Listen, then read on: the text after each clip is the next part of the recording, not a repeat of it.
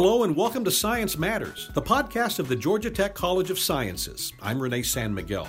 The new dean of Georgia Tech's College of Sciences, Susan Lozier, has moved into her office in Tech Tower. That would be her landlocked office at the Midtown Atlanta campus. It's a nice office, but she has another unofficial office, and it's a bit farther away.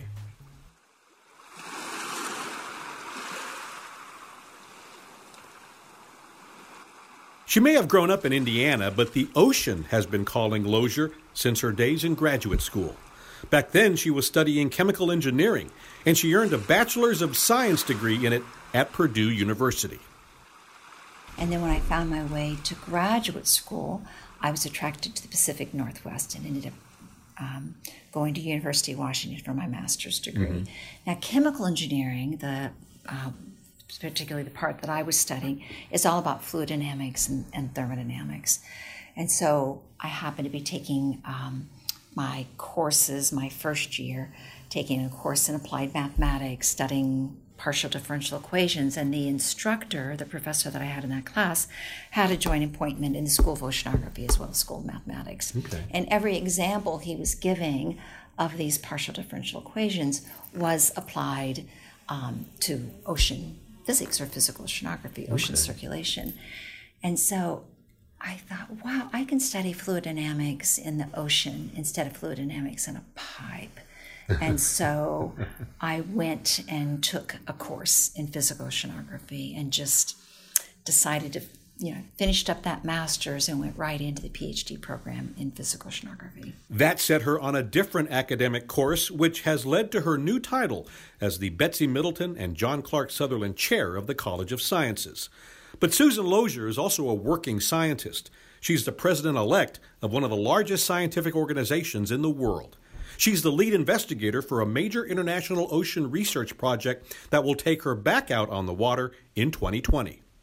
Lozier is an award-winning physical oceanographer whose research examines ocean currents and how they're affected by climate change. You may not have known that there are different kinds of oceanography: chemical, biological, geological. Then there's physical, which is as it sounds. It involves the physics of the ocean. And the physics of the ocean can run anywhere from people studying about waves at the shoreline all the way to what I do, which is study the very, very large-scale ocean circulations. So I'm interested in currents that move from Antarctica up to the northern North Atlantic, or what we would say the global ocean circulation. Those currents are a lot like the air streams that wrap around the planet in the atmosphere. Just like in the atmosphere, evidence of humanity's effect on the planet can be found in its waters, underscoring the importance of Lozier's research. I found it very sobering myself when I realized that the anthropogenic carbon dioxide, the man-made carbon dioxide that we had put into the ocean since the atmosphere since the Industrial Revolution, I found it sobering that you can see signature of that at 4,000 meters depth.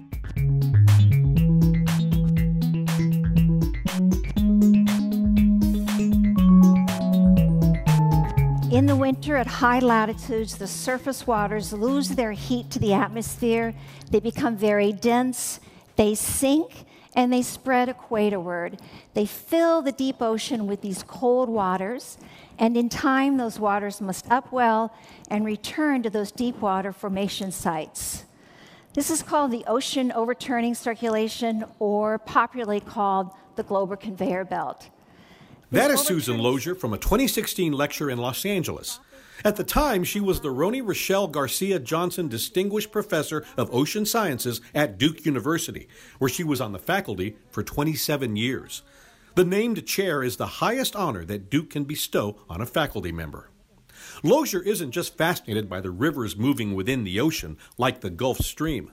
She also relishes the history of scientific efforts to study these deep waters. A story she likes to tell involves a historical figure known for his studies involving lightning. Oh, and for his work helping to create the United States. So Benjamin Franklin was the Postmaster General of the colonies, and during that time he noticed that the ships that were carrying the mail from the colonies back to England would get there much quicker a matter of a couple of weeks quicker than the ships that were returning from England and bringing the mail back to the colonies. And it frustrated him because he knew that the sea captains were taking the same route, and he couldn't account for it by differences in weather or anything. And so he finally wrote to a cousin of his, Timothy Folger, who was a whaler from Nantucket, and asked him if the whalers knew any reason to explain this. And then, of course, several weeks later, the letter comes back from his cousin, and his cousin said, yes, of course, everyone knows that you take advantage of the Gulf Stream, which is the river in the sea, moving from the colonies to England, but that way, that on the way back you must avoid it. And so Benjamin Franklin made one of the first maps of the Gulf Stream as a Postmaster General by just dipping wooden buckets over the side, and they put a little thermometer in. And because the Gulf Stream are exceptionally warm waters because they're coming up from the tropics. There's more history behind the discovery of the so-called global ocean conveyor belt. There was also someone, a Reverend Stephen Hales over in England, who was very curious about what the deep ocean temperatures were. At that point, the deep ocean, this goes back, so now this is the mid-18th century, and everybody thought the deep ocean was void of life, dark, very, very, cold. And so he asked a colleague of his who was a ship captain of a slave trader moving from West Africa over to the colonies, and asked him at one point to stop in the middle of the Atlantic and take measurements of the deep ocean temperatures. And so this is a Captain Henry Ellis, and so on one of his transits, he stopped in what they called the torrid zone, what we now call the tropics. Ellis's team figured out a way to use a wooden bucket to capture water at specific depths. He recorded the results in a letter back to Hales. And so in this letter, he says that, well, we first found out that the water sitting at the surface is the same temperature as the air temperature, as expected, which was 83 degrees Fahrenheit at the time. And then he said, as we lowered that bucket further and further and pulled that water up, we found that the temperature decreased proportional to depth. So that's good. This is what we would expect. He said, until we got to a depth, and I think it's something like 600 or 700 fathoms, which is the unit of depth they used there. He said that the temperature we recorded was 53 degrees Fahrenheit, and it didn't matter how much further we went, the temperature was always 53 degrees Fahrenheit. So he's writing all this down, and he's also making some scientific interpretations, because he's also saying, we think those waters were actually colder than 53 degrees Fahrenheit, but the fact is that the waters were cold and colder than they expected. So the part of the story I like is at the very end. He says, we don't know if this is of any scientific interest to you, but it really doesn't mean that much to us scientifically. But we're very happy to have found a source of cool water for our wines and baths in this hot climate. Yeah. So it was really funny. I thought they're very practical people. So that letter went back to Reverend Stephen Hales. He sent it on to the Royal Society of London, and it sat there until the year 1800 when Count Rumford picked up this letter. He was so intrigued by this because he couldn't figure out how that deep ocean in the equatorial regions or the torrid zones, why cold waters would be there, right? Because the expectation was that at the surface, all the heat from the solar radiation should have penetrated. Those waters should be warm, right? Yeah. Even in the winter, the water shouldn't be that cold. And so he pondered on this, and he then came up with the idea. He said, I can think of no other supposition to account for the cold at depth in the torrid zone than that those deep waters were once at the surface at very high latitudes. And then he said, if those deep waters at depth in the torrid zone were once at the surface at the very high latitudes in the polar regions, then we must have some waters from the surface moving up there. And so he described in 2 sentences what we call today as our global ocean conveyor belt, or the meridional overturning circulation.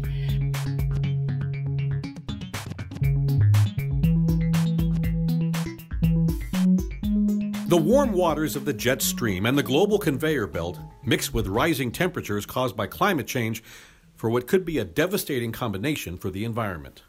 So there's two things there. One is, even without any circulation, the water warming in and of itself, we've documented that that's going to melt ice. Mm-hmm. And in fact, we know that the warm water has a more impact on the ice melt than actually the warm air. Okay. Right? So that water in contact, just when we think about when we jump in a pool that's 60 degrees Fahrenheit, is a lot colder than than the air.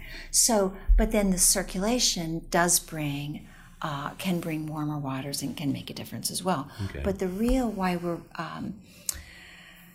concerned about the overturning circulation is not just because of its impact, or I should back up a little bit and say that even before we got into climate change, for 100 or more years, we've known that this overturning circulation redistributes heat on our planet. And the best example of that is that in the North Atlantic, if you think about the weather or climate, I should say, over Great Britain and Northern Europe, it's much more hospitable than the climate in comparable latitudes over in Labrador and the Maritime provinces in Canada.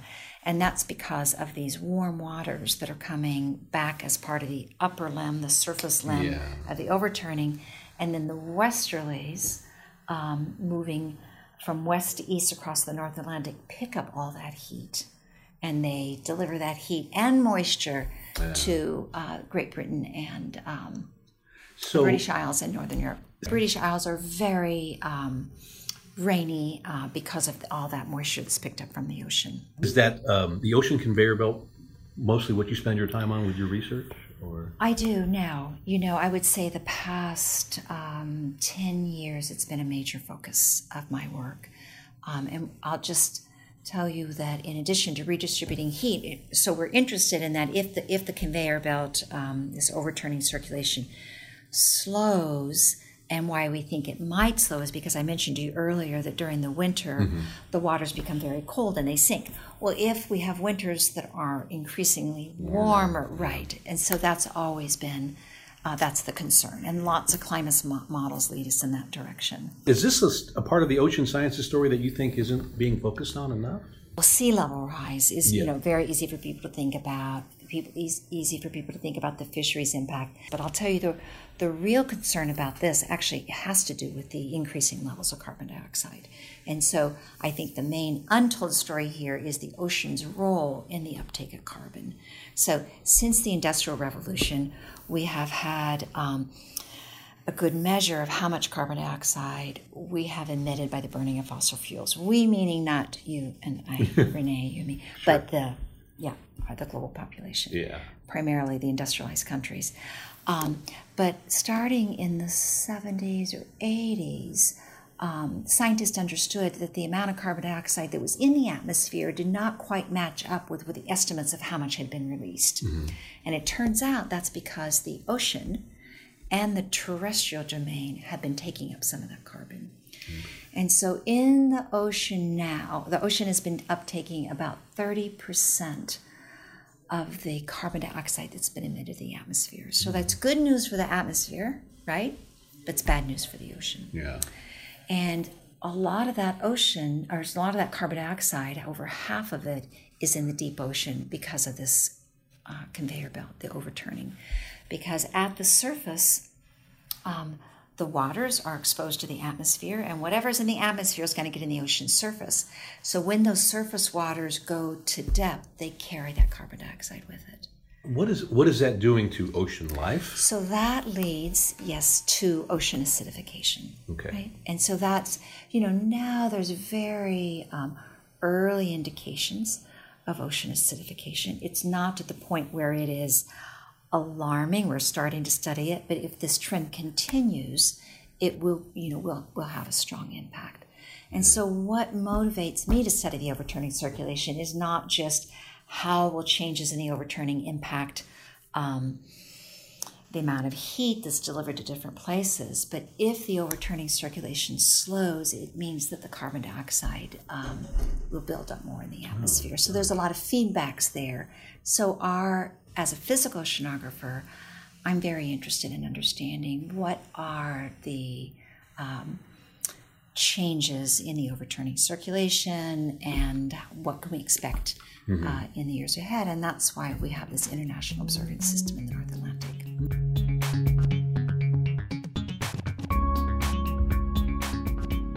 That international observing system is called Overturning in the Subpolar North Atlantic Program, or OSNAP. Lozier has a ticket to ride with them in the summer of 2020. As we said earlier, Lozier is the international lead investigator for this six-nation effort to learn more about the global ocean conveyor belt. There's 6 countries that contribute to this, but the United States has the largest components, funded by the National Science Foundation. And in the water right now, taking measurements are instruments that are strung off the shelf and slope of Labrador, off the Canadian coast, and then all the way to the western coast of Greenland.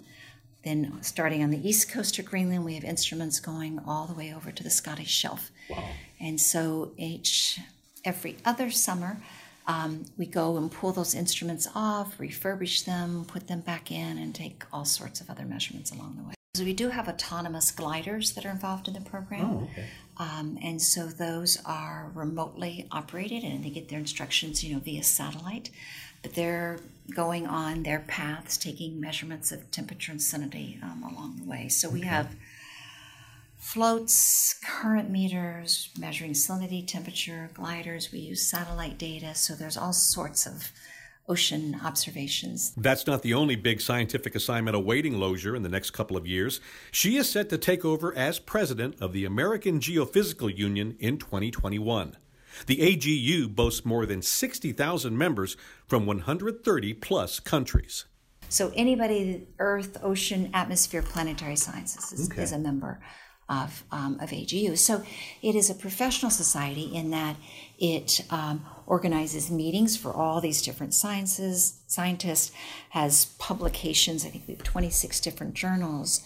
But also, yes, it is has a strong outreach component to let people know what Earth, ocean, planetary, scientists, are doing. And is involved, makes policy statements as well, involved in educational programs, mentoring programs. So it really galvanizes the Earth and space science community, to work with partners to really work toward a sustainable future. In addition to her research and administrative duties, Lozier wants to make sure there are enough women physical oceanographers following in her footsteps. I will say that I, at a certain point, realized that I owed a lot of whatever success I had in my career, I owed a large fraction of that success to my mentors. Even starting in high school, had a fantastic, chemistry teacher who just made a huge difference to me. In large part, I think that's why I ended up, in science. But also going through an engineering program and also going through the oceanography program, I looked around and realized that a number of my colleagues who were going through the same program didn't always make it through the program. And it just, in large part, just from my personal experience, I realized that there was just the lack of support. Just when after I had been recently tenured and I was, just realized that it was important to me to increase the representation of women at that time I was really focused on in science. And I knew from my own experience that mentoring and mentoring networks could make a big difference.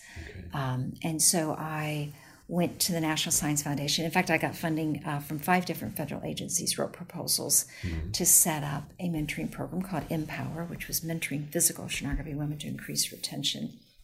And importantly, I told everybody that this wasn't a women's issue, that it was a community issue. And I told the funding agencies that they had spent a lot of money on graduate education for women, and that they would do well to invest some money in mentoring programs to retain them, in the field. I've been very proud of this program because it really has changed the needle on the retention of women in that field. But I've also gone on and through AGU have established mentoring programs for PhD students who are interested in careers other than academia. because oftentimes those students don't get the same support for the careers they're looking at than those who are interested in academia. I think it's vital to any science that we be open to ideas from all people.